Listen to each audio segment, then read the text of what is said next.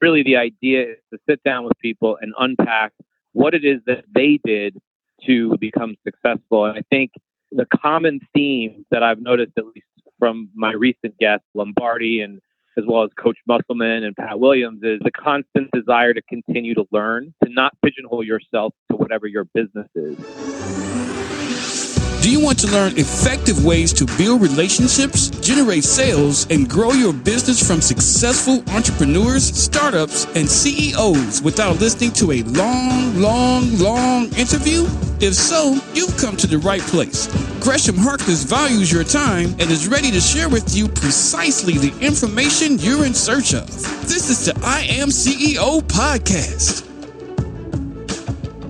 Hello. This is Gresham from the I Am CEO podcast, and I appreciate you listening to this episode. If you've been listening this year, you know that we hit 1,600 episodes at the beginning of this year. We're doing something a little bit different where we are repurposing our favorite episodes around certain categories, topics, or as I like to call them, business pillars that we think are going to be extremely impactful for CEOs, entrepreneurs, and business owners, and what I like to call the CB Nation architects who are looking to level up their organizations. This month, we are focused on technology. We're a technology company that does ... Technology is no longer an afterthought or something that you might do. It is actually a core part of your business.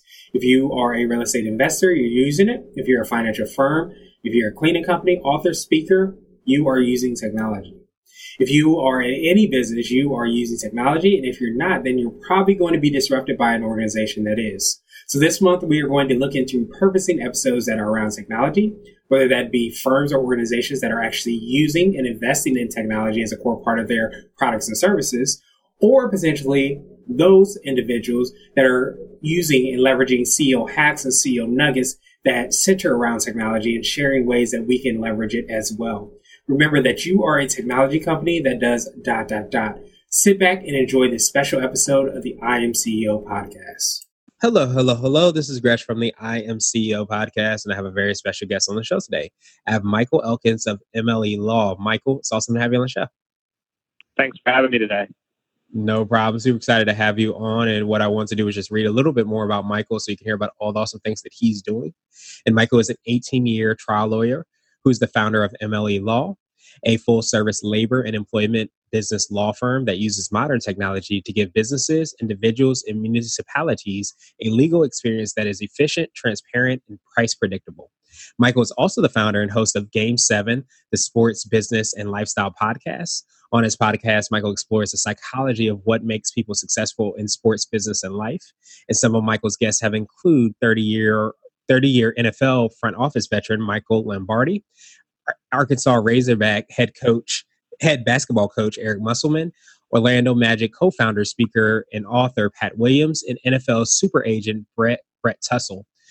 Michael, are you ready to speak to the IMCO community? I am looking forward to it. Awesome. Let's do it. So I wanted to kick everything off to hear a little bit more about what I call your CEO story, what led you to get started with your business and, of course, your podcast. Well, I think at least it started with the podcast. Just as a litigation attorney, I was working at a law firm, and the legal industry generally is pretty far behind when it comes to modern marketing and exploring sort of new trends. So I just had an epiphany that it might be a good idea to try to get ahead of that a little bit, as a lawyer at least. So I started doing the podcast as really just an outlet to talk about sports initially and explore avenues for putting myself out there. One thing led to another, and my prior law firm had made some business decisions that didn't quite align with what I wanted to do going forward, both financially and also from a marketing and social media PR perspective. Again, keeping in mind the lawyers tend to shy away from modern types of ways to market. So I already had the podcast out there for a little bit. I thought it was an opportune time to then leave law and go ahead and start my own firm and try to do things a little bit differently. Well, awesome. So I know we delved down a little bit and I talked a little bit more about the podcast and everything that you're doing with your business. Can you take us through a little bit more of like what we can expect on the podcast and some of the people that you work with in your business as well? In terms of the podcast, I'm always looking for individuals who are successful but are crossing that intersection between sports and business. It could be anybody from like a front office person like a Michael Lombardi to players who may have crossed into the business world from being an athlete and then moving forward, of course. So we're working on a number of guests coming up in the very near future. But really the idea is to sit down with people and unpack what it is that they did to become successful. And I think the common theme that I've noticed, at least from my recent guests, Lombardi and as well as Coach Musselman and Pat Williams, is the constant desire to continue to learn, to not pigeonhole yourself to whatever your business is. And so certainly taking from that, I've been able to expand my horizons from not just being a lawyer, but continuing to learn about different topics. In terms of my business, I practice labor and employment law as I'm an 18-year litigation attorney. So if I try cases, that's pretty much what I do. So always working with local businesses, some national clients as well, and even individuals to help solve their problems, hopefully before litigation. But if it gets down that road, I'm certainly not afraid to be in the courtroom. Makes perfect sense. If you have that kind of same makeup, there's definitely some overlaps in that. Yeah, I think in business, right, it takes a lot of discipline, dedication. You have to be like a racehorse, right, and put the blinders on a lot of times to go forward. And sure, that crosses over with the athlete 100%. You can be talented, but if you're not dedicated and you're not disciplined, and we've seen that a million times, that talent will only go so far. And the flip side of that, maybe you're not as talented, but if you are dedicated, disciplined, take to your coaching and work on your craft, and that would apply in business too, you can go a lot farther than the person that just rests on their laurels. I see that even in lawyering. I've seen some really talented lawyers who are just horrifically disciplined and unfocused. And it hurts them, whereas seeing some people maybe with a little less from a scholarly standpoint, but very disciplined, dedicated, and focused, and they tend to come out ahead. So I think you've got a really clear overlap there for sure. Yeah, it's funny. It's one of the things that I always say that I wish I can tell myself that is to understand that, because I think a lot of times when you hear the story of the athlete, you think that athlete that made to the top of their craft, whether it be a head coach or a front office executive or an athlete that's actually on the court, you think a lot of times they've always been the best. But sometimes, in a lot of cases, really, they've been consistent. They put in a lot of hard work, but they've a lot of times not been the most talented or the most intelligent. Those people just didn't have those same kind of consistent actions and ways they approached life and business and all the aspects of being great at their craft. Yeah, and look, that's a really good point. We really don't need to look any further than a guy like Bill Belichick. Right now, everybody still thinks, Belichick was the greatest ever, or arguably the greatest ever. But it wasn't always that way for Belichick. He got fired from his first head coaching job, had to toil around again for another, I think, 5 or 6 years before he was hired in New England, and was on the verge of getting fired in New England.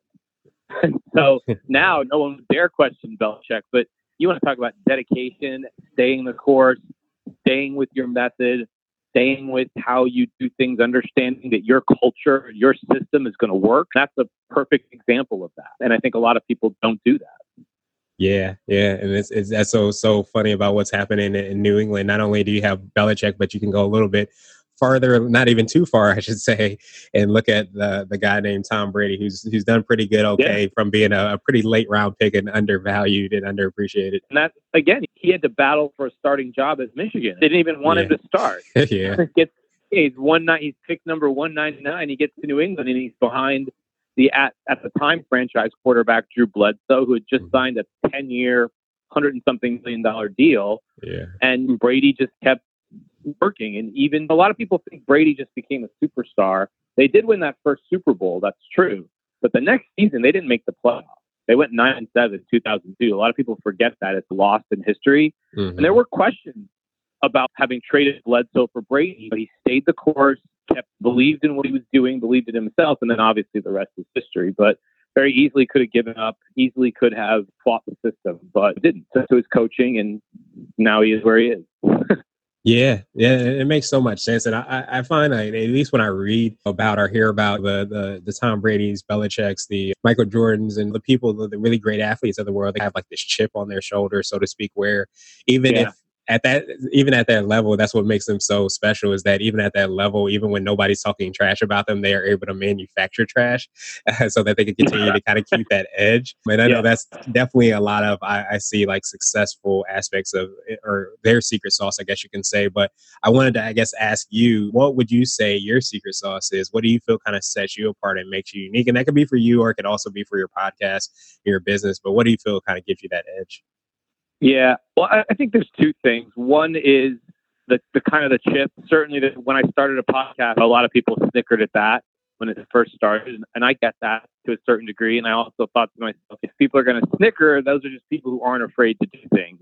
So I'm just going to keep doing what I need to do. And then when I started this law firm, and I have a very different approach to the business of law, I think there were a lot of people that say that's not going to work. You can't rely on social media when you're a lawyer. That doesn't apply to this industry, which is hilarious, because all of the industries that have been disrupted, all of the people that were there before said, "Oh, that won't apply to our industry." So Right. there's a certain amount of like, yeah, okay, keep telling me that because it's just going to keep me going. But I would say the other part is the opposite of that. It's the ability to ignore the noise and focus really on what I can control, which ultimately boils down to my own choices and then my reaction to the things around me. I think if I was solely fueled by I'm going to prove A, B, and C wrong, eventually that would wear out. And I think I would burn out or plateau, or it wouldn't be as exciting. So I'm really conscious that to make sure that I'm just driven by what I believe in ultimately, and put those blinders on, focus on what I control, and worry only about my reactions to the externals. But otherwise, if I don't control it, I try not to let it in, and I try to make sure that what I'm doing is based on what I believe in, because it's something I love, enjoy, and passionate about, however you want to describe that. It's kind of a combination of all those things. Absolutely. No, that makes so much sense. And so I wanted to switch gears a little bit, and I wanted to ask you for what I call a CEO hack. So this could be an app, a book, or a habit that you have, but what's something that makes you more effective and efficient? Yeah, I think for my habit is really to focus on a singular thing at one time. We hear a lot about multitasking, and I know a lot of people that are really into that. I am not into that.